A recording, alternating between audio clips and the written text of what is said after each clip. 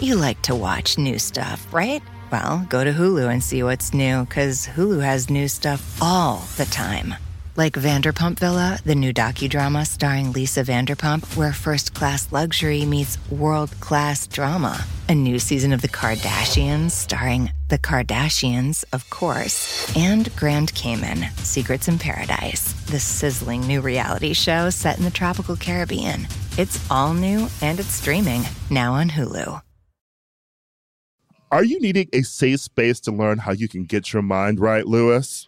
Yes, right now. You have never spoken to me more. Yes. Well, tune into Imani's State of Mind, a weekly podcast hosted by psychiatrist and TV personality Dr. Imani Walker and co-host comedian Meg Scoop Thomas, two smart and successful women and mothers sharing their personal and professional experiences to help normalize conversations about mental health. And let me tell you something.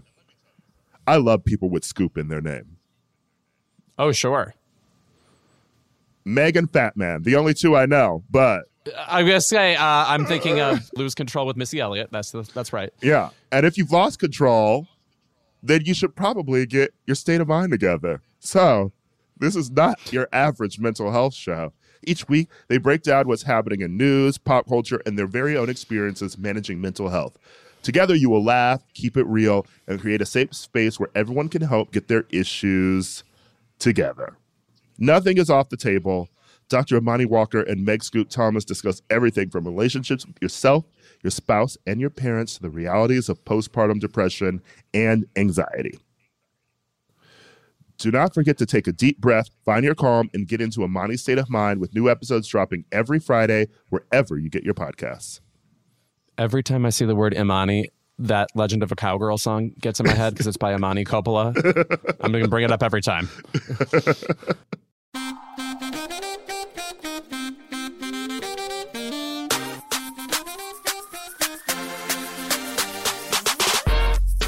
And we are back for an all-new episode of Keep It.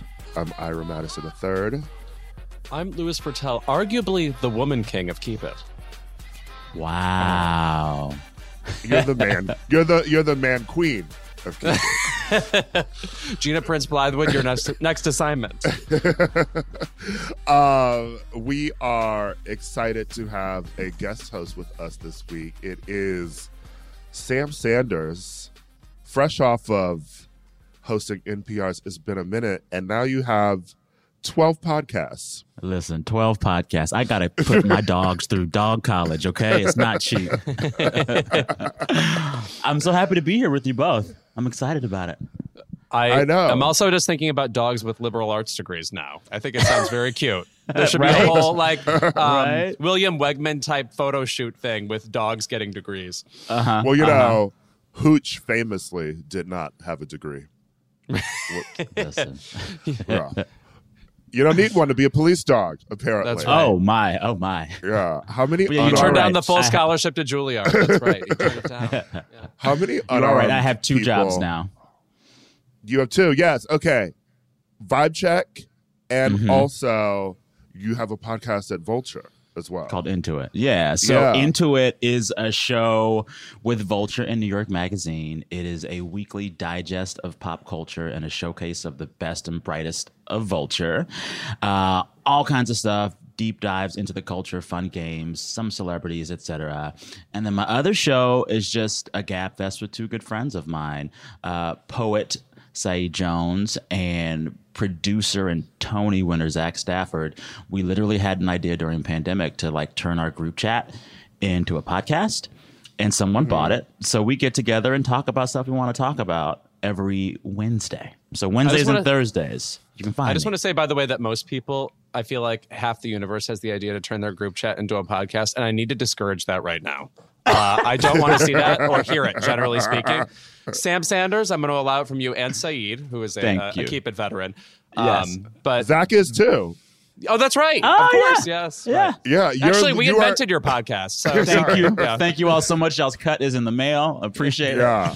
It's technically a spinoff. Actually, you know what? You are the last of them you are the last of your co-hosts to be on this show, and yet we have been on your show before. I think we've been on Y'all like came it's on been a my minute. last Like, show. I've been Yeah. like 2 or 3 times before. Like, I feel like you might have been. And then I've been with y'all's colleagues over at Pod Save a few times, and I've hung with Mr. Lovett a few times. So I'm just happy that I've finally made it here. The promised land. I The did not promised know land you of were cricket. I did not know you were a liberal hack. It's good to know. I am. Oh, yes. Oh, yes. you know what's funny about a group chat as a podcast is that my favorite thing about a group text is that so you start with a group thread that's maybe like 8 to 10 people. They're either your close friends or your acquaintances, people that you hang out with socially, or a lot of group chats are formed from a vacation. I Yes. love those. Because those you, are hard. You travel with people, and they are hard, but it's like, if they're your friends, then that's good. But like, if there's like a couple other random people in there, it's always funny thinking about like the 6 of us keep talking after the vacation's over, and there's like 2 or 3 people on the thread who are like, I wish they would shut the fuck up. Well, and then there's always that like one inside joke from the vacation that was only funny on the vacation. Yet Yes. that one person wants to keep bringing it up every like 3 days. And you're like, we've moved on. We have moved on. And also, we still have a bond without that joke. You don't need to bring up the joke. Yeah. You know. But the flip side of that is that it is useful to still bully the friend who, you know, like booked a bad Airbnb. Well, that's true. That's true. I'm shouting out my friend Chris Aragon, who will never live down the fact that he booked a horrible Airbnb for us in Barcelona. How horrible was it? No air conditioning. Yeah, no. And you can check for and- that. You can check for that. And the bedroom lies. What That sounds like an erotic thriller. Bedroom lies. One of the beds was a cot in a bathroom. Oh my gosh. That's not legal. Yeah, You can do that? Yeah. I don't know what they Wow. could do in Barcelona. Okay, it's a whole other world over there.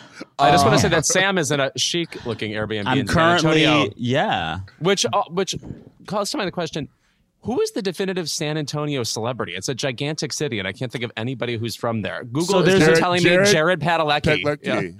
Yeah. Yes. Okay. Who is that? Well, Who is don't- that? Can we not disrespect Supernatural on this thread?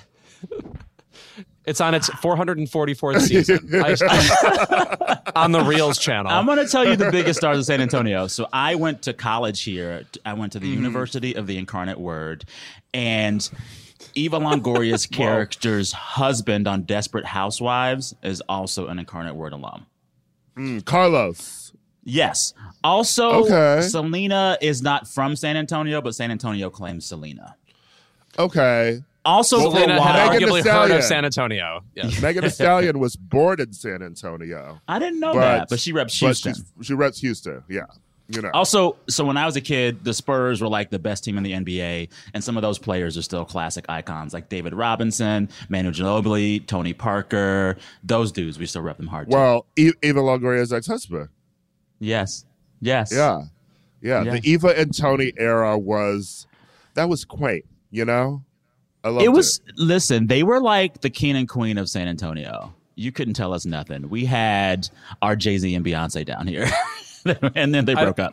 I'm going to warn you that in the future, if you bring up Spurs, you better be talking about something that Reba is wearing. Okay, I don't want any of that on my podcast. Listen, that's the Tight extent of ship my here. basketball knowledge. That is the Yeah, extent okay, of my Okay. basketball good. knowledge. Nice save. Yeah. Thank you. Okay, Lewis wants to talk about Shane for an hour. Okay, that's what we're going Ooh, to get Alan into. Ladd. Yes, Brandon DeWild, one of the great child actors. See, you've set me off. I love it. Anyway, I'm so excited to have you here this week. It's Sam. good to be here. I love y'all's show. Y'all have been a companion to me for a long time, and there are many road trips where like I can remember things y'all said at a certain point when I was like on the 10 driving home. Like, so this is nice for me. This is really good. Oh, how nice I of you. appreciate Thank y'all. you. Yeah. Yeah, it's wild that we've been doing this for 5 years. It's. I want to ask you that too. How long did you do NPR? I was at NPR. I would say in my exit interviews and press stuff that it was 12 years. It was actually 13 years. I just don't say 13 a lot. It's an unlucky number. But I went right to graduate school after undergrad and then right to NPR after that. So I started interning for the local station in Boston in 2009. And I was basically public radio ever since then. Okay. How long was It's Been a Minute? It's Been a Minute I hosted it almost 5 years. And before that, Okay. I had hosted the NPR Politics podcast for about a year and a half. Jesus Yeah, Christ, like Lucille Ball, all these fucking syndicated series all over Working. the place. She's working. Your next one is Here's Sam Sanders. Yeah. Yes. You know, we're approached 5 years in January, but this is just going on like a Chuck Lorre show. Oh, yeah. I love it. We have nothing better to do. at Still this getting point. Gimme Going nominations on. for Allison Janney. Yeah. All right, we're going to get our show started. We are going to talk about some of the films that we've seen lately, what's exciting us, and we want to get Sam's thoughts on the culture at large. We're going to focus on The Woman King, which came out this weekend, and have a lot of thoughts. Me too. Yeah, we're also going to talk about Nicki Minaj. Unfortunately, this is I tried to read up on that before we started today, and I was like, there's too much to read up on. Y'all got to fill me in. There is far too much, and I feel like we've addressed it, and now it's time. It's time to actually address her, the Barbs, and my life as a Barb. Although I also, don't want to I- get doxxed. I don't want to get Yeah. doxxed after this taping, sir. Nicki Minaj's marriage to the internet, fraught. It's fraught. To say the least. And also, I have a solo interview, which should be unbearably intimate for everybody at home, with the awesome Andrea Riseborough, who I came to know as Wallace Simpson in Madonna's W.E. all those years ago, but she is a fabulous actress who's now in a new movie called To Leslie, which is an astounding performance. In the interview, I compare her to a few actresses that I never would have compared Andrea Riseborough to before. She's an utter chameleon. So psyched she's with us today. Is that a Judd Apatow biopic? To Leslie? No. Yes. And not to Maud. Yeah, right. Just to Leslie. Just to love you.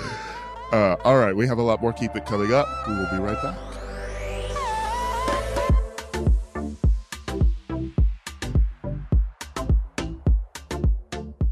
Hey guys, September 21st, that's today, is National Voter Registration Day. The first vote by mail ballots are hitting mailboxes, and the earliest in-person voting starts this week. If you don't know how you're voting, this is the week to get your shit together.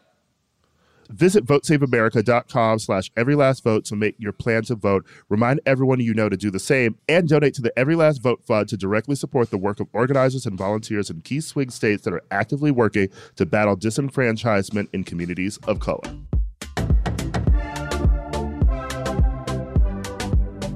We keep saying this every week, but the cinema is back.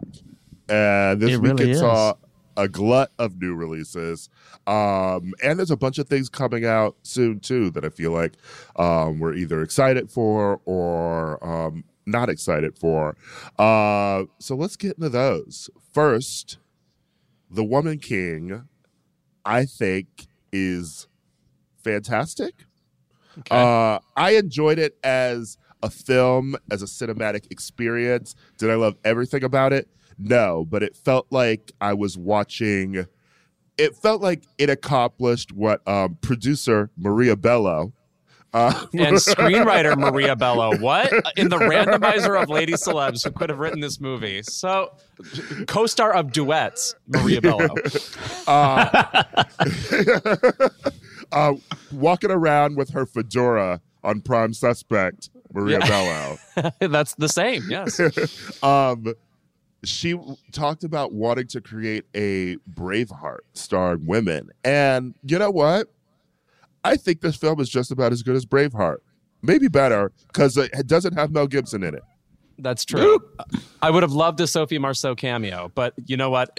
In Dahomey, I don't feel like Sophie would be walking around, so I sort of understand. Sam, Is you the have not seen place this- called Dahomey? Yes, a real kingdom That's from funny. the early 19th century. It's in modern day Benin in Africa. Okay. But Gina Prince Bythewood is the director who did Love and Basketball and Beyond the Lights. And I have to say, you would not guess she directed those movies. This is an intense and serious epic with Viola Davis giving her character has qualities that you've seen in Viola Davis before. Like there's the stalwart, the, seemingly immovable, the all powerful with like hard and tough wisdom behind the eyes. But it's also not like a Viola Davis I've seen How so? before. And that, I don't know. She's so militaristic in a way that I don't know. In a way, I think Viola Davis characters are supposed to be like generally relatable to us. Like our inner strength is her inner strength, and this is not that. She's like Really? far advanced, I would say. And also, what this movie to me is really about is the continuing rise of Lashana Lynch, who we loved in the James Bond films, or in the last James Bond film in No Time to Die, correct? And she is, first of all, she gets a lot of opportunity in this movie as somebody who's kind of training this young soldier girl to be fierce, one, but two, so funny. The amount of like comic side eye she gets to deal in and the amount of playful condescension she gets to do, stellar. I'm really looking forward to her and more stuff. Yeah. Lashana Lynch is sort of like fantastic for me in this film. And what's actually interesting about the film, Sam, is that it's caused a bit of Twitter brouhaha at first. Wait, why? What does it? But the story is about two warring African nations, and it addresses the fact that like African nations used to sell the captives of other nations to slavers, European slavers, and it addresses a part of history that I feel like we don't really talk about, and the fact that like obviously white people didn't just come to Africa and like scoop up everybody on their own. There was a lot of sort of fraught history in this, and the idea that if you are fighting people with muskets and guns and they have gold and they come in and they convince you that turning against one another is for your benefit. That happens globally. That has happened everywhere. Did people, were they mad that it was even in there at all, or were they mad because the way they did it wasn't historically accurate? Mad that it was in there at all. They were mad before the movie even came out. I mean, the same way that people were mad in Harriet, with the idea that someone would turn in the slaves who were trying to escape who was black. I mean, it's happened. Okay. Yes. Yeah. I haven't seen this movie yet. I've heard good things. I love that director. I think Beyond the Lights is pretty incredible. I think Love and Basketball is a classic. One of my favorite fucking movies. Beyond the Lights. So good. We don't talk about how good that movie is, and unfortunately it came out right before the Nate Parker scandal happened. But he and Gugu are so good in that film. Yeah. What I keep wondering in the launch of this movie, and the launch has gone well. I want to say it made some $19 million its first weekend at the box office. Really good for this time of year.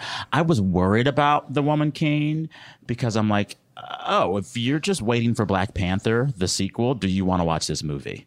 But it seems like that didn't hurt them. They made some good money. Apparently, it was well received at TIFF. Viola Davis doing Viola Davis. There's even already, I don't know, and check me on this, there's some Oscar buzz for her for this, maybe, possibly. I don't know what the field people are looks like calling this it year. a career best for Viola Davis, and it would be. But nice everything to see she her does in is the- career best, right? Her job is to deliver career best. That's what she is. But that said, I mean, of course, never counter out. I think this is one of the most exciting Best Actress races in years because we have her, we have Michelle Yeoh, who is still looming large in the conversation. Yes. We have Cate Blanchett in the upcoming movie Tar, which I feel like is going to sincerely light me on fire. Like I'm going to walk out of the theater with embers shooting off me. Olivia Colman is back, and as we know, remember that one year she menaced Glenn Close, and it worked out. It was nasty, but I respected it. Did she do it 2 years in a row? She has 3 nominations already. Yeah. Oh, wow. So it wasn't all 1 year after the other, but 3 nominations. Here's my question for you both, and here's what I keep waiting for Viola Davis to do. I want to see if she can do comedy. Is there any comedy from her in this movie? Yes, I would say humor? so.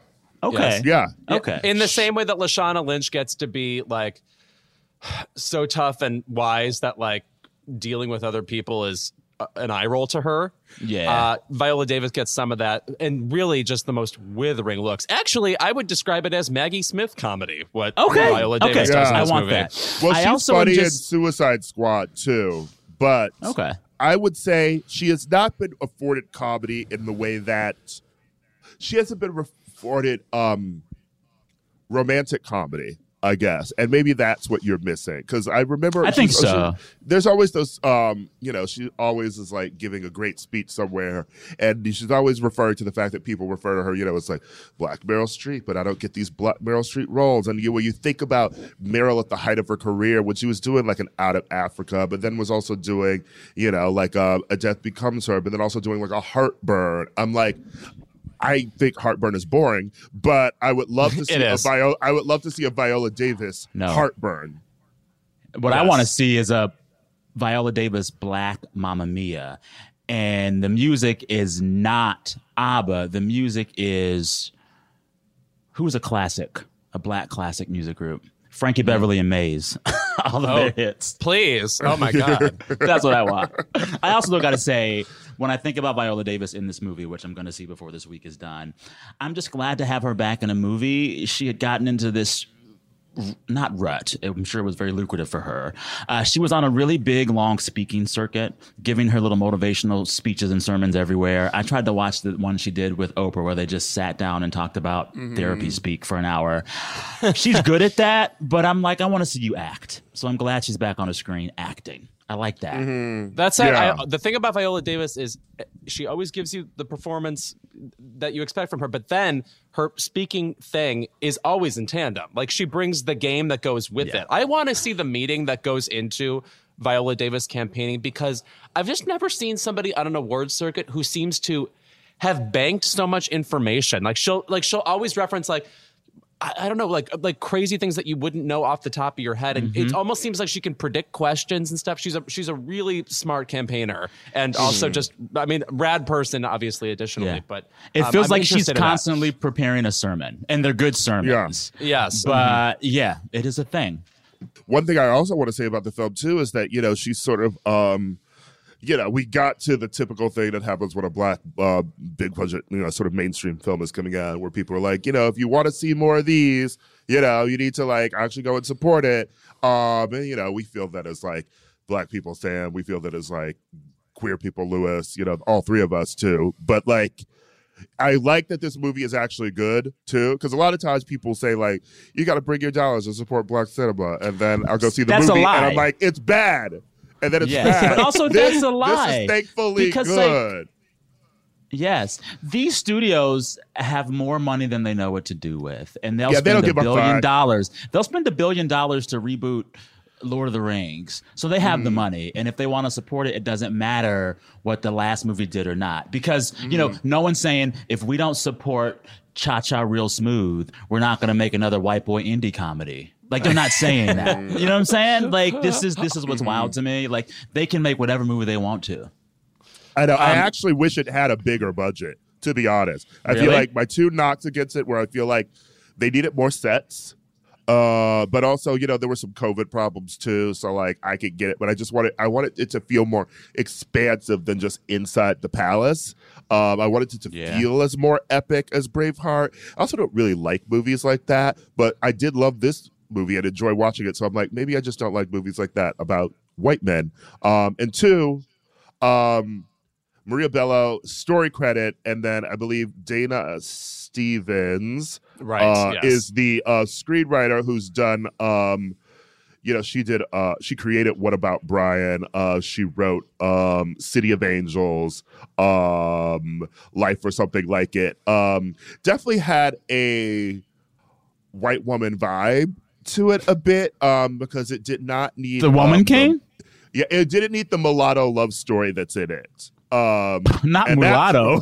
Not mulatto. Truly, one of the plot points is there's a slaver who comes, and one of his friends comes along with him, and he's mixed because his mother was sold from the Dahomey tribe and had always talked about that was the place where she was most free. So he visits so that he could see where his mother came from. And he plays into the story in a romantic way. And I was like, yeah, a white woman wrote this. Wow. Wait, can I just also, say not to be racist, but every time y'all say Dahomey, I want to respond, no, you Dahomey. That's rude. I'm I think you sorry. can say that. I think that's fair. Okay. And also, I think I am that. So Yes. it would really be reassuring to me. I just want to say, tangent, you just brought up the movie City of Angels. What a crazy moment in time where at least everybody I knew saw that movie and everybody I knew owned the soundtrack for a couple reasons. Because the Goo Goo Dolls, right? Goo Goo Dolls were on it, Iris. And then also, we were desperately waiting for Alanis Morissette's second album, and it wasn't coming out. So she put out the single Uninvited on there. And it became That this huge song sensation. jams. Yeah. That song Yeah. jams. Alanis did that song. Yeah. Okay. Drama. I mean, Sarah McLachlan's Yes. Angel is in that film too. Yes. I mean, right. Also, I mean, every Jimi Bono. Hendrix. There's a Yeah. U2. yeah, there were 2 or 3 videos from that soundtrack that were on VH1 for like 2 years straight. You could not see Iris on VH1 every day. Oh, yeah. No, City. Every I hour. mean, VH1 basically changed its name to the City of Angels Network. Yes. So that's also what I mean when you talk about like wanting Viola Davis in something comedic. Not even comedic. I want. She always You has want to play Black sort of- Mamma Mia. I'm telling you. well- You want well, Black she's Mamma always Mia. she always has to play the hardened thing. I would like Black Mamma Mia, but like she always has to play sort of like something hardened, and I'm like, I miss like a City of Angels, you know? And I don't think we really got a lot of like some of those or like films like that for so many of our Black female leads, and I feel like, you know, give them some tenderness, some Al Green. I also wonder, though, is it what she wants? At this point in her career, she probably can tell folks what she wants to do and probably can get some folks to write her a project. But Does she no, just not want to always do that? says, she always says in her sermons that she can't, though. I feel like at a certain point, is less true than you say. I just think that, Self-fulfilling. you know, like not to cast aspersion, but like if Viola Davis went to her team and said, I need a rom-com, they could get her a rom-com at this point. Am I wrong to think that?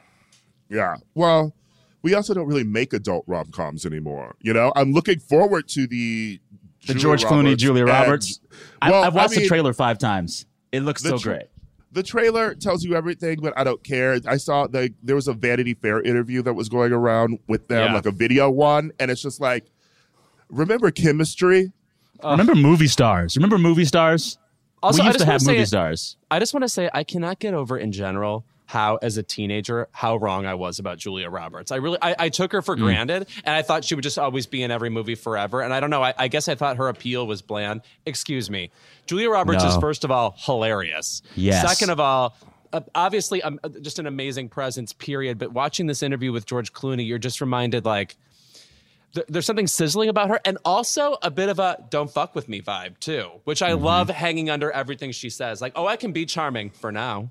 Yeah. You know, it's like a little bit of a threat in there. I like it. Well, yeah. I feel like movie stars like her and like George Clooney and just like the big ones of yesteryear and a few from today like Keke Palmer, they have this quality where they know they're hot, they know they're cool, they know they're fun, and they aren't afraid of it. They're not afraid of it. And that confidence just pulls you in even more.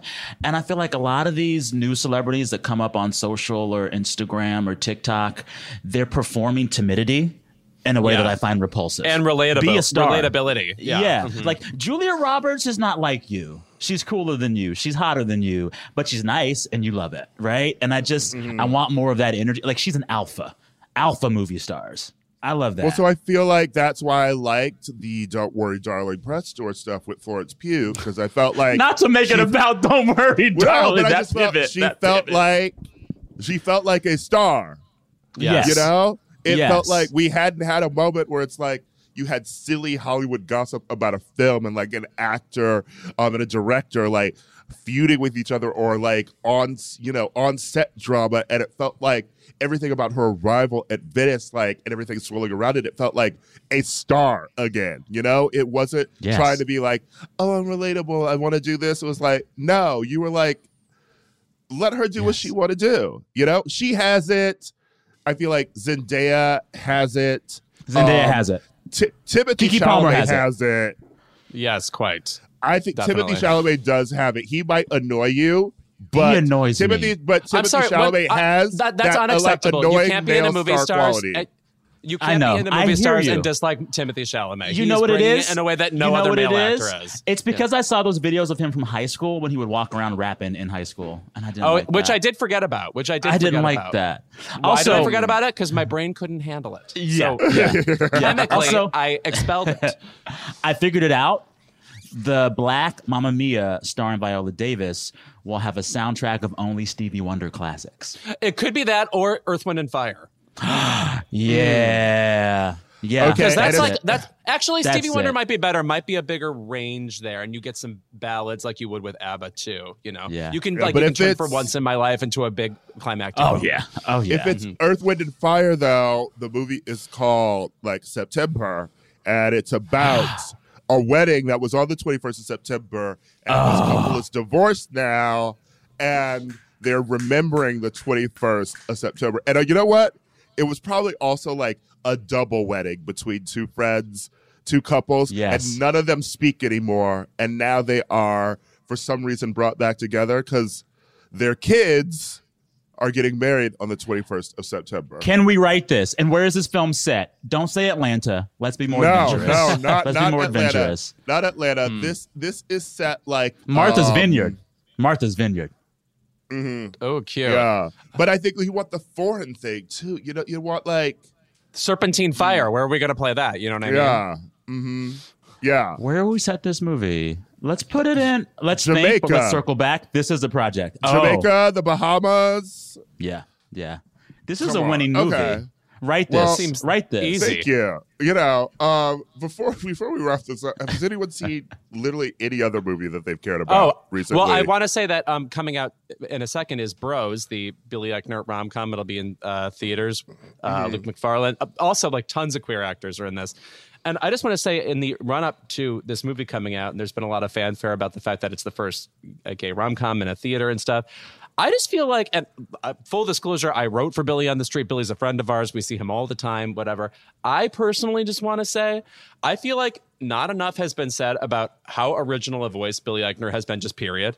He basically has invented an entire lane of comedy and like introduced it to people. And not only was it fucking hilarious, but he really used a bunch of qualities about being a gay guy I have not seen in a lot of other comedy, period. And that it's exposed to so many people and they love it. For example, the like finding the average pop culture opinion monotonous. Like going up to somebody on the street and be like, shut the fuck up. You think that? Like that's resting in a lot of gay people's heads. Like I have to put up with your mediocrity, even though I, as a gay man, have assigned myself to be a pop culture custodian and historian. And somehow your opinion means more than mine because I'm some weirdo. I just have appreciated his voice even before I worked for him. The angst he brings, the volume of the comedy. It's just like it was all completely new in so many different ways, and I'm glad we're going to get to see that in Bros, which I'm excited about it. Which I'm is so a excited about hilarious it. film. So I'm going to see it because I'm going to be interviewing Guy Branum about it. He worked on it. And I keep love it him. legend. Yes. And his last book, so good.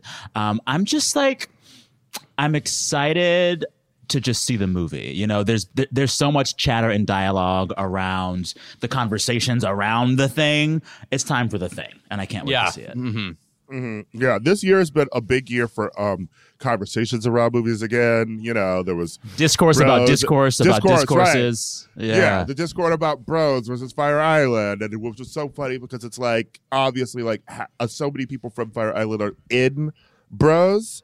Or like they're all friends with each other, and you know it's that, and then you know there's discourse. I mean, this fucking movie Blonde comes out this weekend, and I'm like, I'm already tired of hearing about. Oh, this. the Ana de Armas one? Yes, I'm already tired. You know, of hearing she about said it. that Marilyn Monroe haunted the set. I know, and I'm like, listen, bitch. I'm like, if the ghost is haunting you, if you were filming the movie where she died, and you were getting haunted, get the fuck out. Molly, you I'm in gonna danger, say, girl. is that a good Molly, thing? you in Yeah. danger, girl. that is literally like a House on Haunted Hill. Okay, like it's like there's a horror movie about the making of Blonde where you're shooting a movie where Marilyn Monroe died, and she's like, I've had it with y'all. Can you believe we're only 6 or 7 more movies away from understanding where Marilyn Monroe is coming from? Wow. I love mythologizing this basic problem she had. Anyway. Who You know plays who's next? You know who's next, though? Like, I cannot believe that we already have a new Elvis movie coming out. Wait, we do? Right. We The do? Priscilla movie? Sophia Coppola is making Yeah. Priscilla, and I'm like, we are already getting to the point now. I'm like, is Elvis next or Priscilla or Yeah. something? Like, is Elvis It's the too next much. celebrity that we're like, here's a bunch Enough. of movies about him?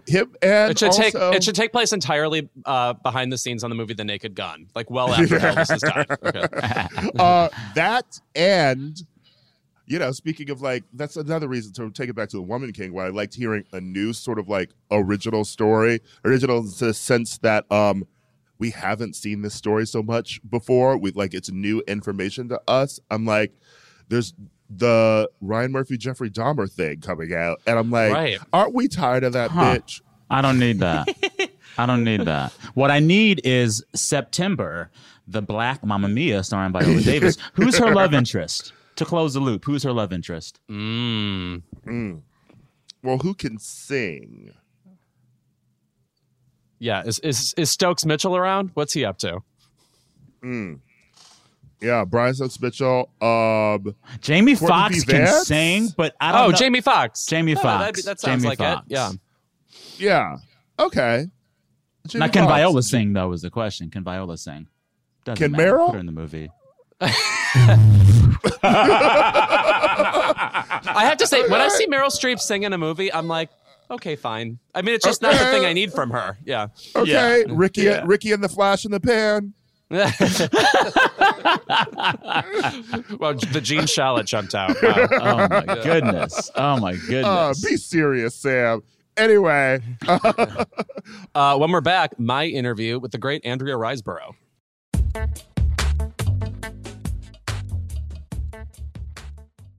Keep It is brought to you by Barefoot Dreams.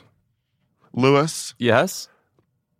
when you see footprints in the sand, that was when I carried you in my Barefoot Dreams robe. Now, is that a Leona Lewis song? No? If you want to bring coziness into your life, you turn to Barefoot Dreams, especially now as the brand is celebrating their 30th anniversary. With those 30 years of coziness, Barefoot Dreams celebrates being the originators of everyone's favorite luxe home blanket. And while many have attempted to duplicate their blankets, robes, and more, Barefoot Dreams' fabrication and quality cannot be replicated, so don't believe the dupes. Girl, this blanket is it. I effing love this blanket. I'm thinking about it right now, and I want to jump in my bed, which is sponsored by something that we'll do another ad for momentarily. Get ready. There's a reason why Barefoot Dreams has been on Oprah's favorite things list 6 times. Jesus, get a life, Oprah. My God. Dressing head to toe in Barefoot Dreams is the key to comfort, as their collection of ultra soft robes, loungewear, and accessories are made with premium materials. Their products make the perfect gifts, too. I throw this thing on. I wear it like a shawl. I look exactly like Ellen Burstyn. And I am the coziest a human being can be. Because, by the way, it's still that time in Los Angeles where it's like pretty mild outside and then your apartment is cold. I can't explain it. I don't know things like basic science. For Keep It listeners, you can get 15% off your first purchase at barefootdreams.com with the code KEEPIT15. Don't miss out on Barefoot Dreams soft, soothing fabrics that will bring luxury to your life. Tillamook Chocolate Collection ice cream is a total chocolate game changer. We start with unbelievably creamy dark chocolate ice cream. Then we add different chocolate treats like chocolate cookies, chocolate cake, or chocolate brownies to make 4 decadent chocolate flavors. Because sometimes the thing that pairs best with chocolate is more chocolate. Tillamook Chocolate Collection ice cream. Extraordinary dairy. Black Stories, Black Truths is a celebration of Blackness from NPR and how I live my life every day. Oh, I'm glad to bear witness to it. Each of NPR's Black voices are as distinct, varied, and nuanced as the Black experience itself. In the Black Stories, Black Truths collection, you'll hear stories of joy, resilience, empowerment, and creating world-shifting things out of a struggle. It sounds like you at Coachella. I'm already tuned in. Every episode is a living account about what it means to be Black today, told from a unique Black perspective. From Bobby Shmurda to The Wire, Michelle Obama to reparations, there's no limit to the range of Black stories, Black truths. Black perspectives haven't always been centered in the telling of America's story. Now they are the story. In NPR's Black Stories, Black Truths, you'll find a collection of some of NPR's best podcast episodes celebrating the Black experience.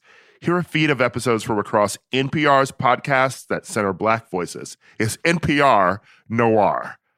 Turn on NPR today and hear a range of voices as varied, nuanced, and Black as the country we reflect. Stories should never be about us without us. Doesn't the Black experience sound like a 3-disc Prince album we never got? Someone check the vault, please. Listen now to Black Stories, Black Truths from NPR, wherever you get your podcasts.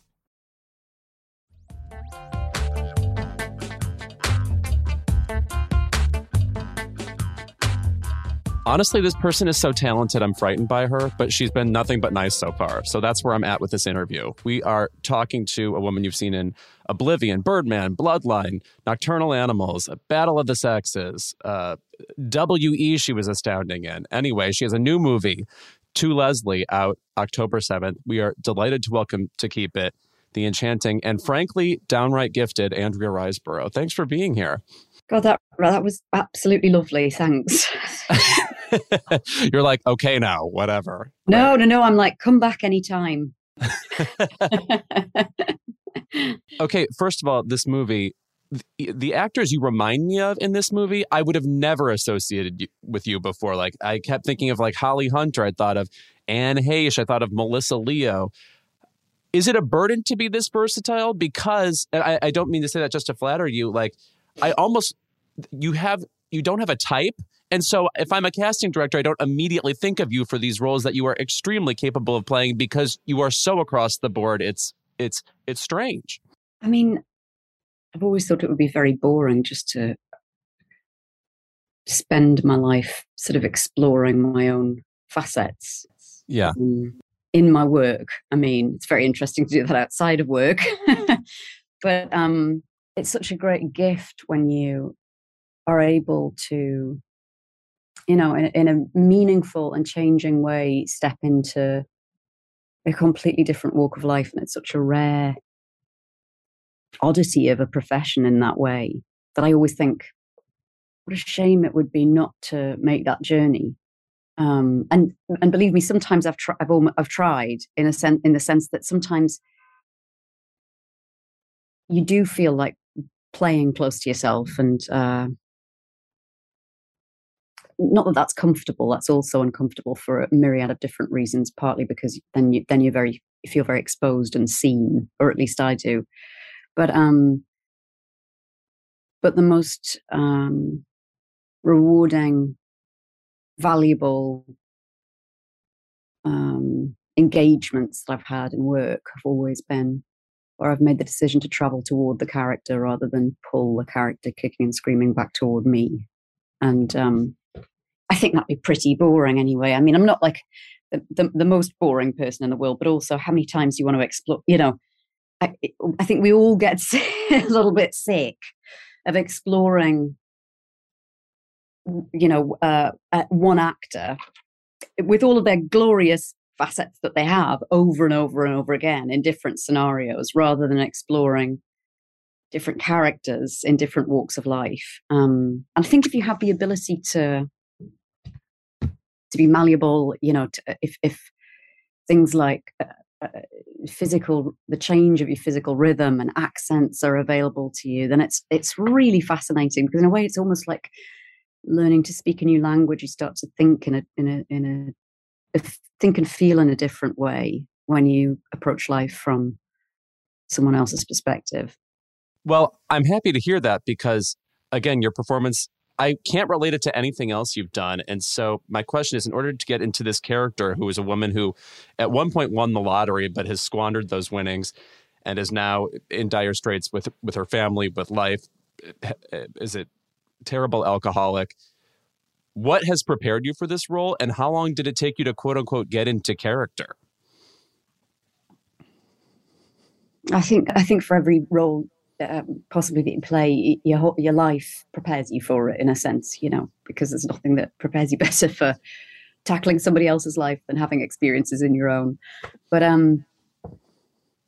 there were lots of things that I think firstly what drew me to the piece was the fact that Michael, who I'd worked with on Bloodline, he was actually our showrunner on Bloodline. That's where we started our relationship. We've had quite a long working relationship now, and it's been so wonderful to work with Michael. He was the keeper of all knowledge on Bloodline. In a sense, it was almost like because as you know, in the US, a showrunner is very much a director, almost like at the helm of the theatre production or whatever. He's really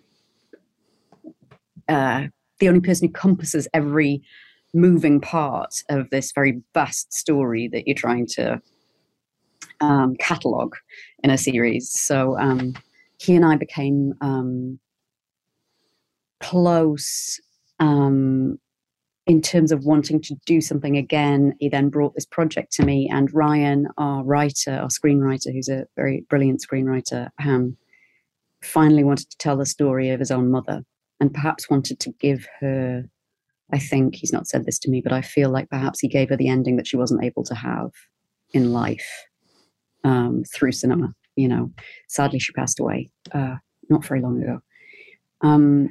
And because the story was so personal and written by somebody in our industry, who was both in our industry already as an established, hugely competent writer, but was telling his own story, it felt special and personal.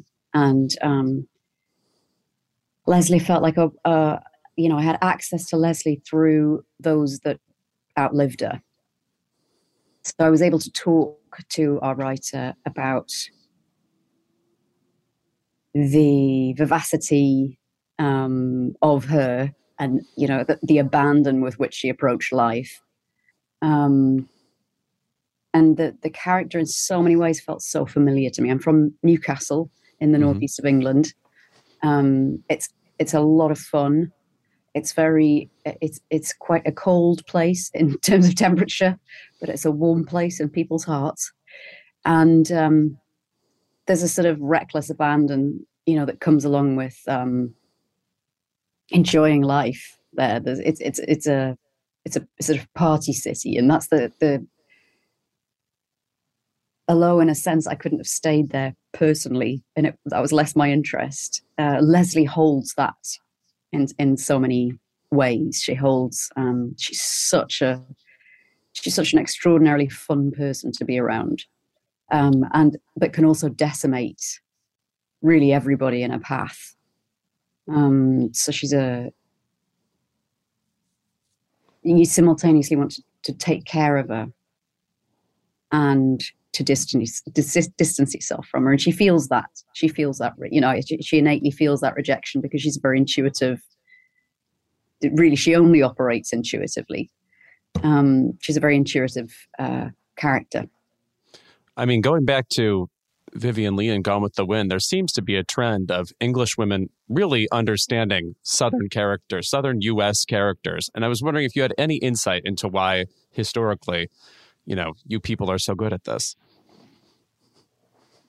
It's a really, really unique and fascinating question. Perhaps it's colonialism, the class system. If you think about somebody like you mentioned Gone with the Wind, so that puts us in the realm of Scarlett O'Hara. That's somebody in the upper echelons of Southern society. It's very, very different to this character, Leslie, who very much feels or is because of her inability to function in the world. She's very much on the rubbish heap, really, in a sense. She has so far to look upward, and I think perhaps because of the very structured and restraining class system that still bubbles up now and then in the UK.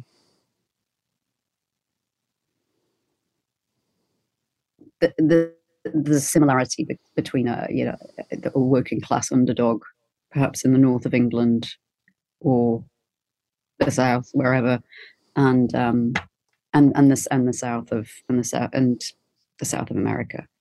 Like, this character is not from the South, but even watching Kate Winslet in Mayor of Easttown, a part of me thought, and yet you're perfect for this role, even though I've not seen you do something like this, and you're certainly not from Pennsylvania. I was the math of it still astounds me.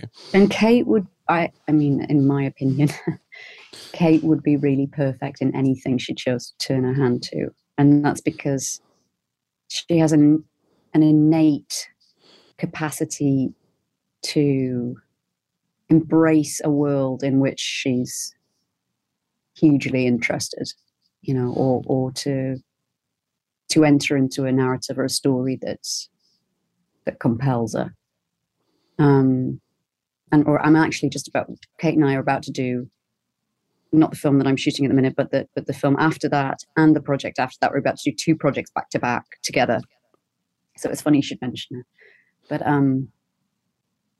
I've really always admired that in Kate, that she really makes that journey with every tool that she has toward the character, should she choose to play it. So we're making a film. Really, my heart's in film and theatre, still. I struggle a lot with anything episodic, which was why it was such a lovely thing after Bloodline to make To Leslie with Michael. And to have the freedom and the breadth that cinema affords you in terms of developing a character and staying with them for a substantial period of time, rather than the main concern being plot or a plethora of other things. But know that I'm making a film with Kate. It's called Lee, and it's based on the life of Lee Miller. And in the film, I play Audrey Withers, who was the editor of Vogue in the Second World War, during the Second World War in London. She was actually editor of Vogue for 20 years, but she throughout the Second World War was the editor of Vogue. She was uniquely not particularly interested in fashion. She's quite an interesting character. She almost reminds me a little bit of Margaret Rutherford or something. She's a really unique character, but Kate and I are about to do that. And so Audrey was really one of the champions of Lee Miller. She was one of the people who enabled us to get a press pass through the American corps rather than the English press corps, because you weren't, as a woman, allowed to take photos at the time. It's one of the reasons that Lee Miller took some of the first pictures inside of Dachau and the camps, when they found out the horror that had been committed. For people who don't know, Margaret Rutherford is who played Miss Marple in the Agatha Christie Mysteries of Yore. She's an Oscar winner too. But that's a name that I feel like still has a lot of prominence in Britain. Do you have favorite old British actors that you like watching again and again? Oh God, yeah. I mean, I have favorite mature actors, shall we say, from all over the world. Really from all over the world, from Croatia, the Middle East. There is so many fantastic actors. I think that the really unusual thing about actors is they retain this childlike quality, because there's such and you probably identify with this in a sense, because I imagine a writer or a journalist has this sense of freedom or lack of stability being freelance. I think if anyone's been freelance, they kind of understand what this means, but they retain a childlike quality even into their 80s and 90s when they're still working toward the end of their career, because they're still excited and seeking the next venture. And that's such it's actually something that takes a lot of humility to know that you work with actors at the RSC who've been in Hamlet 9 times, and they're now 80 something, and they're in Hamlet again, and and quite jovially, quite happily embracing the experience, and that takes a lot of humility to have that huge amount of experience, but to come every day to it afresh. So it sounds like you remain a movie stalwart as a fan too. Like you prefer the film experience to watching a TV experience. I find it difficult to enjoy what they now call episodic content, which all sounds very soulless. Yes, I find it very difficult. That said, I've just produced something with Fremantle, which I hope, in its unusual nature, and in its because it's being directed by some very brilliant auteur filmmakers, I hope will. I suppose what I'm trying to say is I'm trying as a producer and an actor and a writer to find my way through this episodic shift that we're having from cinema to episodic work, and I think there's vast potential. I'm not sure anybody is quite touching it. I think what the things that Kate are doing are really wonderful. It takes somebody very, very strong at the helm to, when you do something episodic, to push a character through that vast expanse of 6 to 8 episodes, or 20 episodes in some cases, which is just mind-boggling. But actually, speaking to older actors, and one who's not with us anymore, but somebody like Peter Falk, who had an incredible film career that people don't seem to really, I mean, cinephiles, those of us who love Cassavetes, of course, understand, see the entirety of his career, but people like Peter Falk, who ended up on television with the most incredible guest stars known to man on Columbo. I mean, that's something to respect. It's not. It's something to,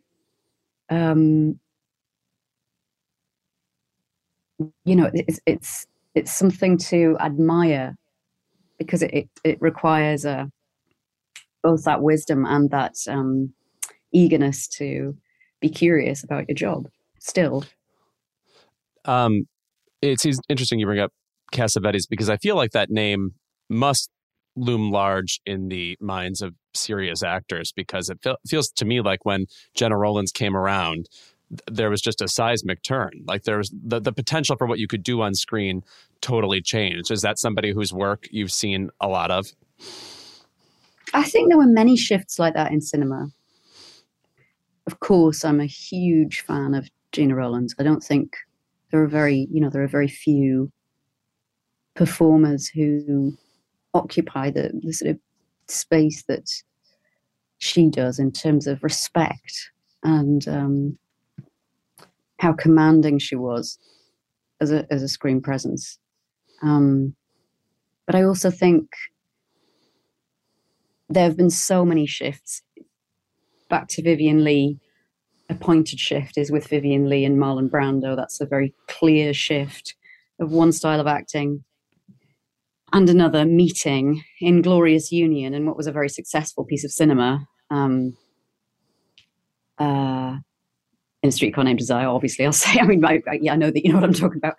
Yes. But that's one of many, many shifts, and I think there are many actors like that, and there are many actors who it may not be perhaps recorded, but they have also put pennies in the coffer that development of naturalism on screen. And naturalism is extraordinary and fantastic, and so much more of a reflection of real life, I think, than the cinema language that we've come to expect or feel comfortable around. But also, I also love doing things that are, that are completely surreal. I just made a film called Please Baby Please with a brilliant writer-director called Amanda Kramer, and it's lyrical. it could have almost been written pentameter. It's not, but it's lyrical. It's camp. It's wild. It's sort of genderless. It's a really interesting LGBTQ plus type West Side Story without the songs. So it's also really exciting to do work like that.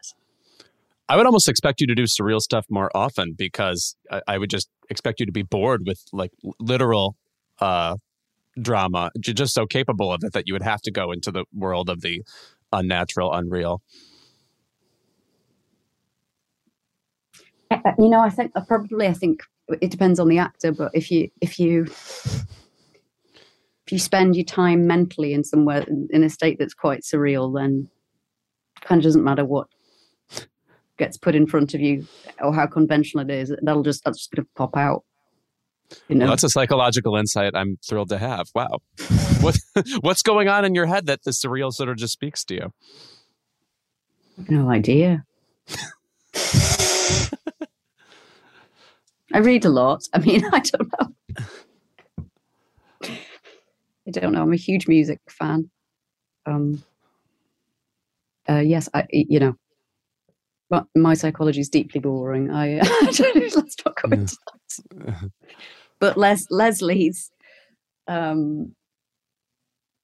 is complicated and so painful for those around her who love her. This movie is great. Your performance is staggering.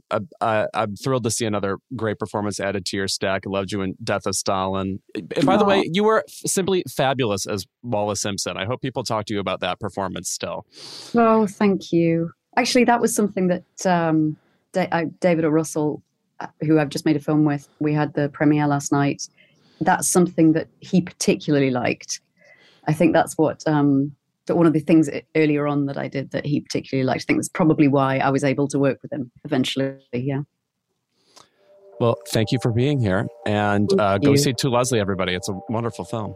Oh, thank you so much for your insightful questions. That was lovely.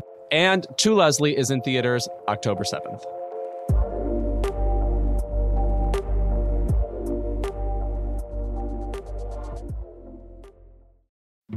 We've all got old stuff that we should toss, but an old 401k, make sure it keeps working for you.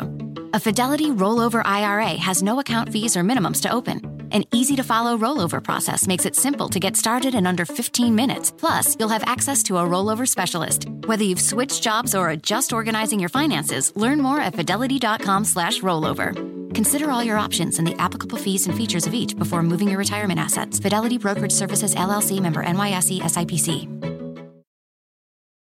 Reese's peanut butter cups are the greatest, but let me play devil's advocate here. Let's see. So, no, that's a good thing. That's definitely not a problem. Reese's, you did it. You stumped this charming devil.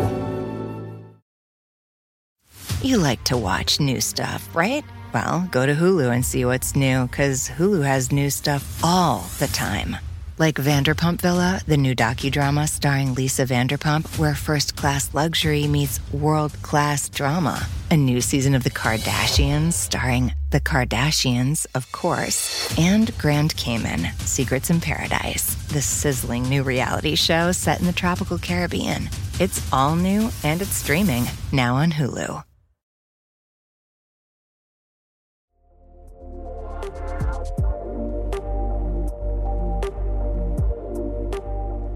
Nicki Minaj is back in the news, and this time it's her fans who are making waves as they harass and threaten one of Nicki's critics, journalist Kimberly Foster.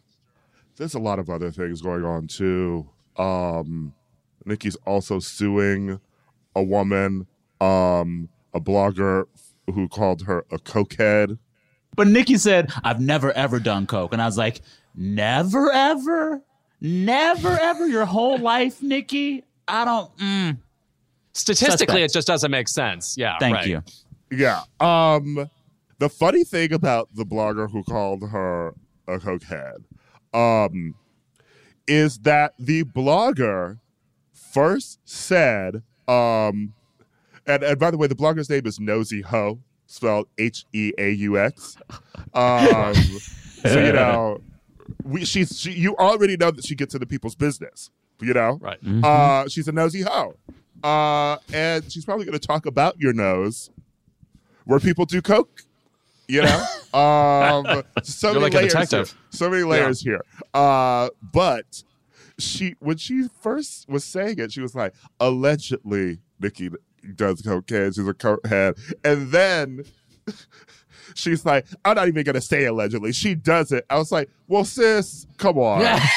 Did Star Jones She teach you wanted the nothing? lawsuit. She Did wanted Star the Jones on lawsuit. The View teach you nothing? Did Wendy Williams teach Listen. you nothing? You got to keep saying allegedly. Once you say, I don't mean allegedly, you deserve the lawsuit. I say allegedly when I'm talking to my dog. I say allegedly to everybody. Allegedly everything. Cover your ass. What's weird to me, though, is apparently Nicki sued this woman for only $75,000. That's all. What? Well, is that even a lawsuit? That's like game show winnings. I remember blogging. And $75,000 was a lot of money at the time. You know, But I'm just saying that's like the level that Judge Judy handles. It's just not that significant. That's like, I know, that's like 3 times as much as I used to make at BuzzFeed. Right. Oh, wow. They were paying you. What, they were paying you in coupons? What was going on there? They paid me in Chiquita bananas. Okay. Speaking of a legend, by the way, though, I want to point out that someone called me out on Instagram for last week's episode saying, Ira, I love how you referred to Anne Boleyn's alleged scandals. Yeah, we don't want her after us. If Anna the Thousand Days has taught me anything, you don't want her on your trail. The allegedly thing is interesting. At Kimmel, routinely, Don Trump Jr. comes up, and you want to say the same thing about him. Then you realize, oh no, it's different than making a joke in another way, like using those kinds of words, like cokehead, like is treacherous. Yeah. I found it really interesting when I did try to read up on this, and it's so many layers to it. The lawyers' comments and filings are just as aggressive and petty and antagonistic as like the Barb's on Twitter. Her lawyer's crazy too. Like the lawyer is like picking a fight in these legal documents. I don't understand what's gotten over her and her team. She's just mad at the world. And I'm like, Nicki, why are you mad? Queen Radio is paying you a lot of money. You got a ton of hits. I'm sure you're still rich. What's up? Like, what's going on? Is Queen Radio paying her a lot of money? Because Azealia Banks has famously said podcasts are the brokest form of media. I just don't get why she's so angry. I really don't get it. And I think this goes to, so the original thing is Kimberly Foster is suing Barb's for doxing her. She, tweeted a defense of Lil' Kim's influence on Nicki, and then she also tweeted, Nicki is so clearly a horrible person. Negativity sticks to her like glue. I don't know if we've ever seen this before. And, I say this as a person who has been a huge Nicki Minaj fan, I've had to fall off in recent years just because, like, the internet presence is so toxic. And it's not just her. It's truly the fan base. And it's a feeding of one another. And I don't think I've seen this before either. Well, what I haven't seen is how she kind of feeds it. She'll like some of these really mean trolls' tweets when they're going after folks that she hates. And then she'll kind of subtly tell them. She follows them, and then she'll subtly tell them, all right, go ahead. Go off. Go get them. Like, she kind of like calls the dogs in. It's very dangerous. To see Kimberly Foster share some of those screen grabs of the messages she was getting. Folks were saying, I don't care if you live in a secured apartment. We're going to come find you and like kill you. Literally. They were saying this. All because she said once, I don't like Nicki. I don't understand it. I don't get it. And like behind all of this, there's also the whole thing that like apparently Nicki is an anti-vaxxer on top of all this mess. It's crazy. Oh, yes. Well, she does have some strange theories about that regarding friends of friends of friends or whatever that was. That, by the way, I feel like went by the wayside in a way that I did not expect. I thought we would still be making jokes about that like years and years I'm on. still making jokes about that. Okay, good. Thank you for keeping it up.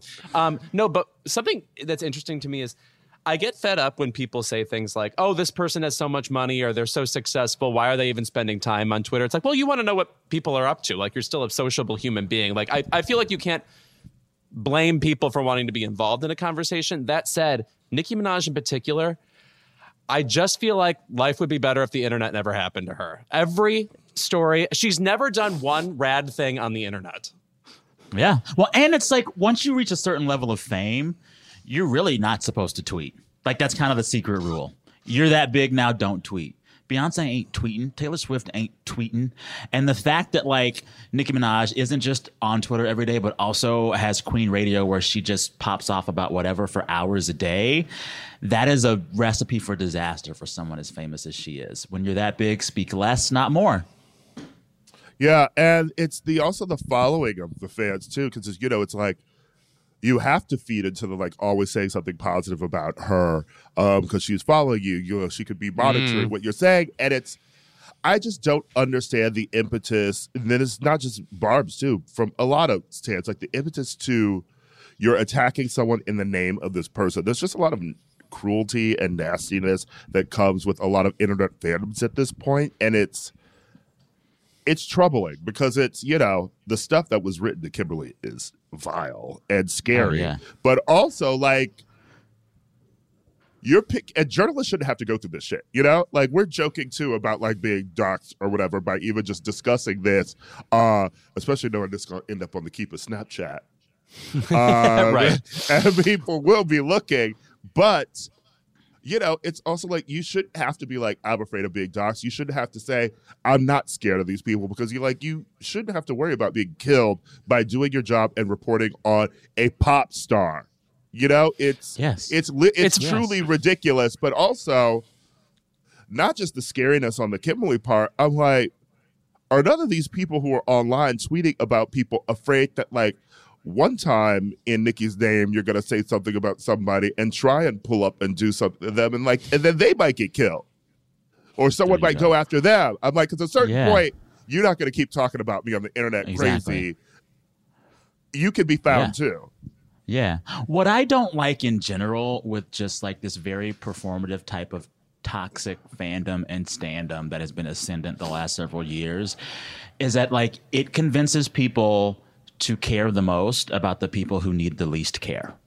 Right. The people that you're toxic standing, they're so rich and powerful and wealthy. They're set for life. They don't need you to defend them. Nicki Minaj needs no one to defend her, right? And yet you convince yourself that if you're not out there tweeting on her behalf, she suffers.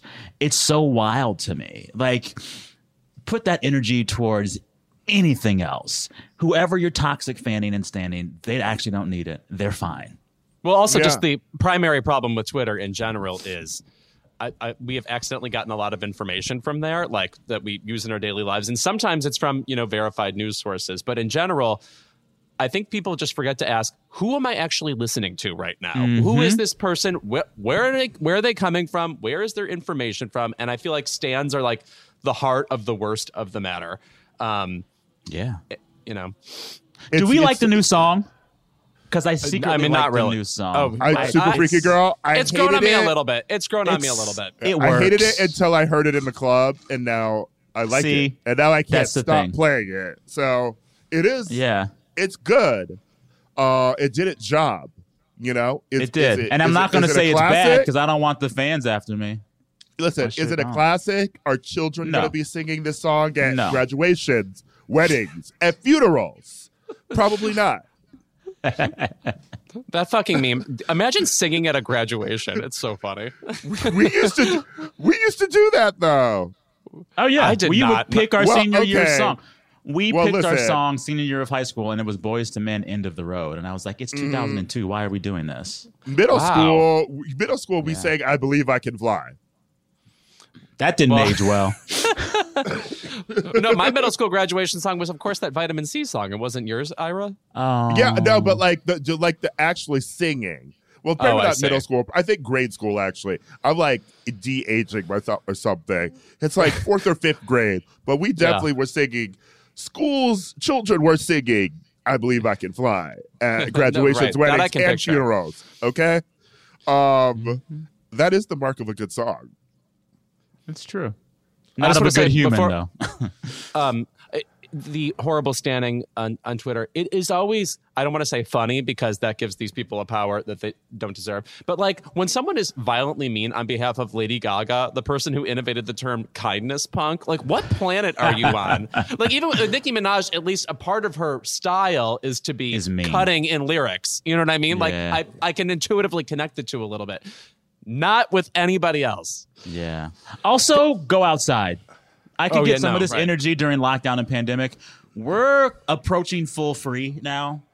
Go touch grass. Go walk a dog. Go do something. Take the shackles off your feet and dance, okay? You know, an old phrase that should be brought back: "Go fly a kite." There you go. Yes. Yes. Picture bringing a kite outside. Come on, Benjamin Franklin. Yeah, that's right. Yeah, Charlie Brown, etc. Yeah. I also, this is a brief aside, and this isn't to say that this is toxic culture, but right. I want to talk about the celebrities and people tweeting in general. And we brought up like Rina Sawayama's album before it was coming out, and now it is officially out, and I don't love it. It's not hitting like the first album hit, but her Twitter presence lately has been What is she troubling. doing? What's she doing? I'm going to read how she like tweets now, and it's feeding into like the way Stans tweet, and I just feel like it just makes me feel great about the music. But I want to get your thoughts. Okay. Hold the Girl, track 8, Imagining. Are you gays satisfied yet? I don't know what genre this is, in parentheses, mother music. We have already choreographed this and it goes off live, but wow, I'm not quite fit enough yet, and so might need a puff of mother mist. What is that? There's a certain point where stans are like doing these insane, jokey tweets, like everything is slay and everything is like mother, this and that. Yeah. And now to see like an actual like pop star who was so innovative and original and fresh and like sounded so smart on this show too, talking about her music and art, tweeting like a gay with 23K followers on Twitter is troubling. Here's the thing. Don't talk like that unless you can duck walk. Unless you can really serve. If you can't back it up, no. I just feel like, that's tiresome. It feels like everything is slay now, and everything is slay. And it's funny because this goes into the conversation of like, are we okay with our pop stars being corny? Because people used to accuse Lizzo of this, and I think people just thought Lizzo was corny because she was a That's just actually how she is. She just as she is, but she was also just a fat black woman who was like, you know, talking about self-love and loving herself. And I felt like a lot of white people picked up that positivity and made it corny themselves. Like, you know, white people singing good as hell is corny, but the act of Lizzo doing it isn't corny. What was actually corny was being at Coachella and with like Don't Say Gay was happening, having Rina have the audience chant with her, when I say, you say gay. I'm like, no, we're not doing that. Christina Aguilera did that at Pride too. Yeah, Christina Aguilera did that too. And it's like, wow. Also, just like leave us wanting more. Some of these girlies, it's just like, leave me wanting more. Don't leave me wanting less of you. I don't know. I just feel like with Nicki, with Rina, like you're talking about now, like a lot of this would be helped if they just like put the phone down and to stop talking for a bit and let the work do the work. I don't know. Call me crazy. Well, I think part of the problem is, you're right, like Ira, what she's doing is internalizing vernacular that's being thrown at her on Twitter all the time and speaking in that, and which just feels contrived. It just feels like you're molding the conversation to a select group of people as opposed to just talking the way you would normally talk. That's how I felt with Carly Rae Jepsen. Not in her language, but she was long a person who was championed by gay fans as being, you know, like sort of like she felt like ours an undergrad, and we were like, why don't straight people know her beyond Call Me Maybe, you know? And then she had that awful song Beach House come out, and the video was like gay TikTokers doing dances on the beach with her. And I'm like, where did you even get this? You know, No, stay Canadian and pure, please. Yes, stay. Thankfully, the new song is very good. I think that's. I love the new song, "Talking to Yourself." Great song. Yes. That's her. It felt like a one-off though, like this is what the gays are doing. This is where the culture is. Like, when you're trying to chase the culture, it always seems a bit. You're not innovative anymore. Well, you know, but and sorry. the music feels ephemeral because I feel like with Lizzo's latest album, she's trying to be, with every song, viral on TikTok, viral here. She wants to be like, this is a song for the bachelorette party. This is a song for the girl's birthday night. This is a song for TikTok and Twitter. And it's like, it's not going to last because it feels so ephemeral. I like the album, but it does make me want to, hit a SoulCycle class. Yeah, yeah. I actually still do it like About Damn Time. I do. I think I like the Nile that Rodgers one's vibe catchy. of That it. one grew me. But I think in general, her vibe right now is very girl boss kids bop. Mm-hmm. And some of it works for me, but some of it is just like, I don't think it's one of the stands best test of time. songs on her album is "Naked." Is like a sexy song about. I want more of that. Yeah, that sexy song. It feels Janelle Monáe. It feels sort of autobiographical too. It's about her body. Like, I want music like that from her. I thought that was sexy. I thought it was smart. I thought it was brilliant. I think it's the best song she's ever written. Yes. So you were saying something, Lewis? Anyway, you want to jump on too? No, I just in general though, it does feel to me like meme world and what you were talking about, like words that pick up like on gay Twitter, for example, and how we like exchange them 100,000 times has really given people permission to be cliche in a way that I think was not in vogue even like 10 years ago and stuff. And it's like, guys, you have to understand being cliche is boring. Like, truly, no one wants to hear it, even though it feels correct coming out of your mouth because other people are using the same words. Like, just be honest. Like, be actually articulate. Be who you are. And yes, right. I'm like, that is what I want to hear. That's what people want to hear. So be yourselves. That's the message of Keep It, as you know. And go fly a kite. Be yourself and kite stop is tweeting. Yes. The cliche that fits the mold, yes. All right, well, we're back. Our favorite segment of the episode, as usual, it's Keep It.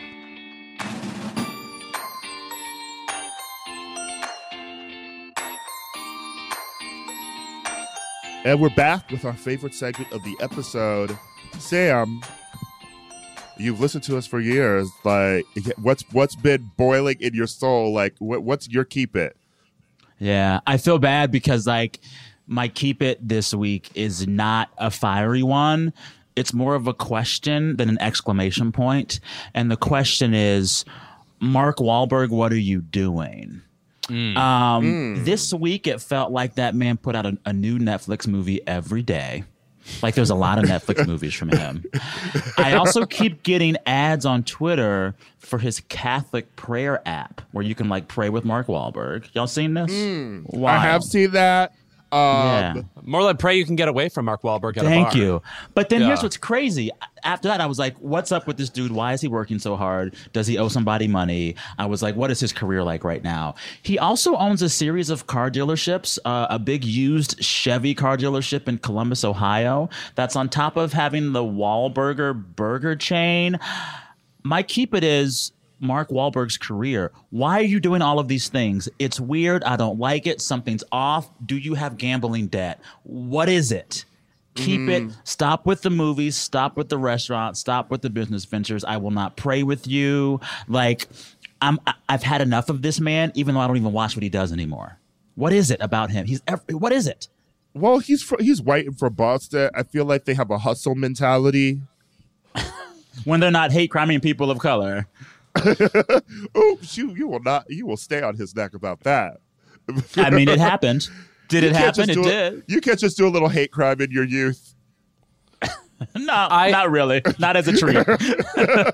Every once in a while, you do just have like dark suspicions about like a celebrity's career. Again, I think I brought this up sometime last year, but for a little while, John Malkovich was taking like the 8th lead in movies that were not worth his time. You know, John Malkovich, Like, one what's of the up? definitive theater Yeah. actors of the 80s and 90s. Yeah. And I'm like, why are you in Bird Box? Why are you in this movie Ava with Jessica Chastain? And it makes me think something is not right or there's blackmail involved.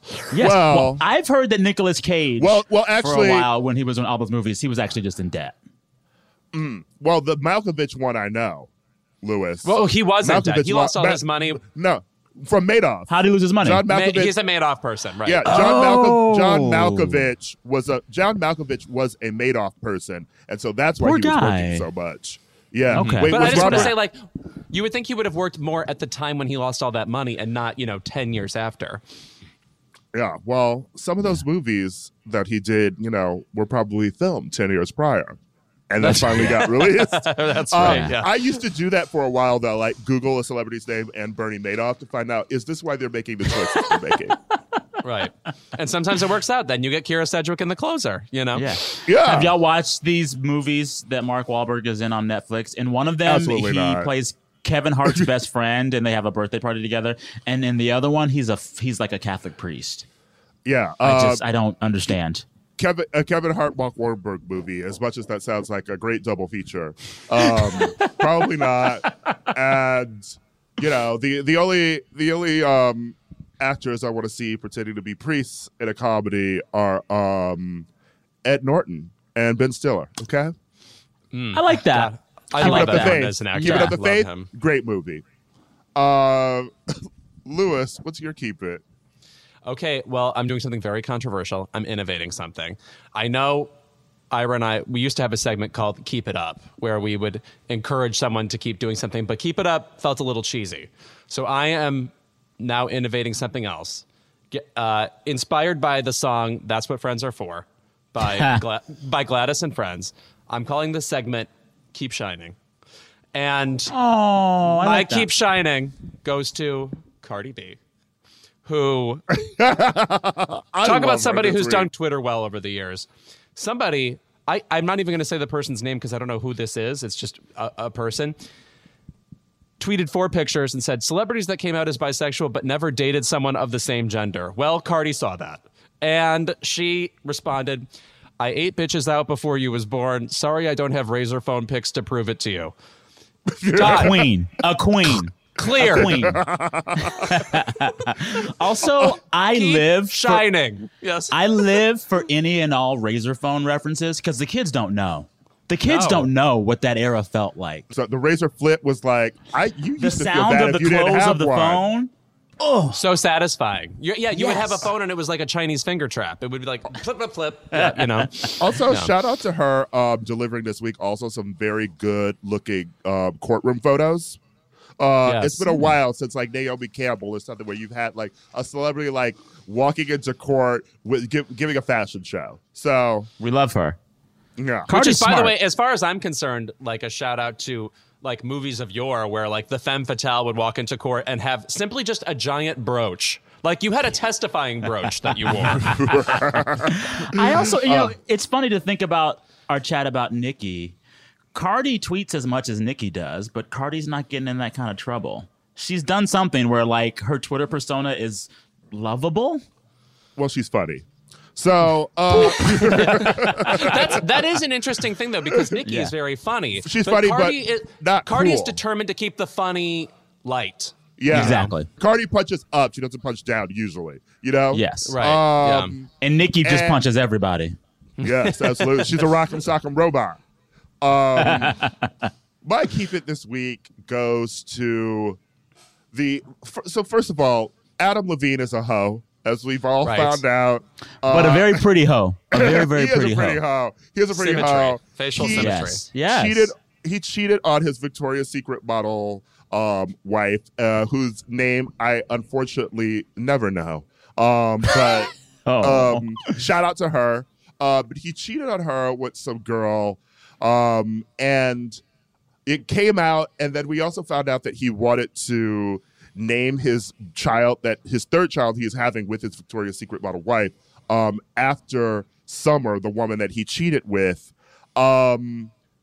Wild behavior that celebrities are just like full on having DMs still with women on Instagram with like the verified sticker next to them. It's like people are going to screenshot these. The Instagram DMs will get you. We know this by now. They always get we you. know Maybe this. Twitter circles are getting people now too. People are screenshotting the Twitter circles and showing people and of that you're course shit talking they would. them. Yes, right. But my keep it once again goes to how we should have kept this story on Adam being a hoe, but once again, the internet needed to bring out their vitriol toward Maroon 5, and you are a stan. This is legitimate. I do not get why people are so aggressively angry at Maroon 5 songs. Okay, they are. I'll tell you why. I'll tell you why. They're like the Cars, okay? No, like, everyone liked the Cars back then. That is not even. No, sir. Don't you do that slander. I'm sorry, that's true, because there are many Maroon 5 songs better than Just What I Needed. Here's everyone's problem with Maroon 5. You go back to that first album, Songs About Jane. It's really, really good. It was a bait and switch. You were used to a certain kind of sound, and then it totally went to something like urgent care waiting room rock pop. And sometimes it's really good, but it's not what Songs About Jane promised me. And I'm still mad about that. I'm mad about it. Actually, can I say something? That is actually how I feel about Get Ready Black Eyed Peas. I was about to say they were good at first. They were good at first. They had that album with like Macy Gray on it. With it was like neo soul rap for a little bit. Yes, yeah. And you kind of thought that's what you were going to get, and then it turned into like. It's this, consortium of TJ Maxx, Target, pop. and Urgent Care, and they all got together and made music that sounds like somebody threw a calculator down the stairs. Exactly. Yeah. That's the thing. Like, don't switch it up on us. Yeah. Be who you're going to be from the start. I will agree that they sold out, but, I feel like some of the songs do hit. To me, what's the one that's like a sample of like Pachelbel's Canon? Which the one? memories. What's that one? Oh, right. Yes. The one with Ellen in the video. Yeah. I didn't even know Girls that. Like You. It's a good song. Not Girls Like You. That's the one with Cardi. Listen, memories, I also memories don't let go. My love of anyway. My love of Maroon 5 also ignores the last two albums, but I go all the way up to Payphone. Okay, Payphone and One More Night. Okay, One More Night's good. Overexposed, good album. I think not the Maroon 5 we were promised, but it's like you meet a friend and they're cool, whatever, and then like a few years later you see them like they're different, they've gone through a divorce, or maybe they make a lot more money. They're still the same person, but they got a different sort of like personality. It's it's like a recast on a soap opera. Okay, oh Lord, like Lord. some of the listeners will get this, but it's like. Patrick Muldoon on Days of Our Lives into Austin Peck. They're both Austin Reed, but they're two different people. Okay. I will say good. On that note, there is an obscure, not widely known Kanye West remix of This Love. It's really good. Go find it, listeners. You'll like it. Mm-hmm. I also, unfortunately, do to this day love Moves Like Jagger, which I mean is for if ever there was a Here's back my to school question, though. Kids commercial music, it's that. Why would anyone want to move like Jagger? He could not dance. Oh, don't start with that. He was seizing. Okay, well, that's what white people can do. Accept it. Yeah, that's what and on a side note, the white people are moving like Jagger in every TikTok video that they've released with no kidding. With Renaissance. And I'm like, I need white people to like put down the album and stop dancing to I it. Agree. Or if you're gonna dance, do dance like no one is watching, and make sure no one's watching. Because people keep putting their viral videos. People keep putting up their choreography videos, and I'm like, some of these aren't hitting the way you're thinking they're hitting. You're not eating. No. You look starved. Anyway, that's all the Keep It we have this week. Shout out to Andrea Riseborough. May she continue to rise. In all of the boroughs, yes. Mostly the Bronx, okay? That's great food. Underrated food, okay? Yeah. South Bronx. We love the Bronx. Shout out to Co-op City, yes. And shout out to Sam Sanders for taking time out of his busy, what a pleasure. Busy multiple podcast schedule to be here with us. So good to be here with y'all. Listeners are going to say again, you can find me on Vibe Check on Wednesdays and Intuit from Vulture on Thursdays. And also while I'm here, my entire team said make sure to ask them to come on Intuit at some point soon. This is a formal invite. You both are invited. Oh, all right. Oh, absolutely. Well, unfortunately, I'm going to bring it. So yes. Well, we look forward to it. I thought I was blacklisted from Vulture, but I will come back. Not on my watch. Not on my watch. Where is Iyanla? Don't ask that question. You don't want to know. Wow. That should be the beginning of a horror movie. Yeah. And don't forget to check out full episodes of Keep It on the Uncultured YouTube channel. And while you're at it, rate and review us on your podcast platform of choice.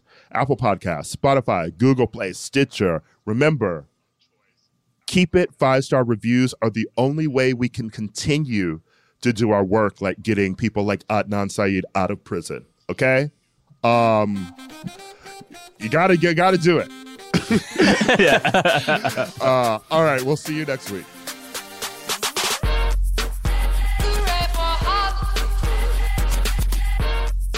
Keep It is a Crooked Media production. Our senior producer is Kendra James. Our producer is Chris Lord. Our executive producers are Ira Madison III and Louis Fertel. Our editor is Charlotte Landis, and Kyle Seglin is our sound engineer. Thank you to our digital team, Matt DeGroot, Nar Malconian, and Delon Villanueva for production support every week.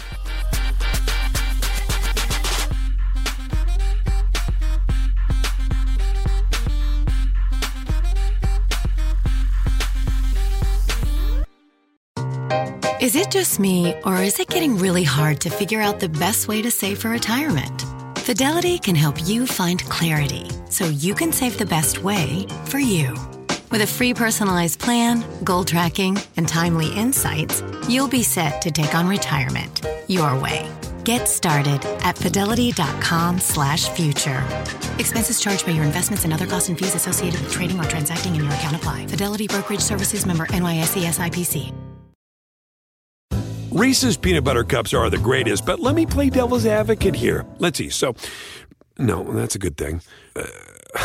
That's definitely not a problem. Reese's, you did it. You stumped this charming devil.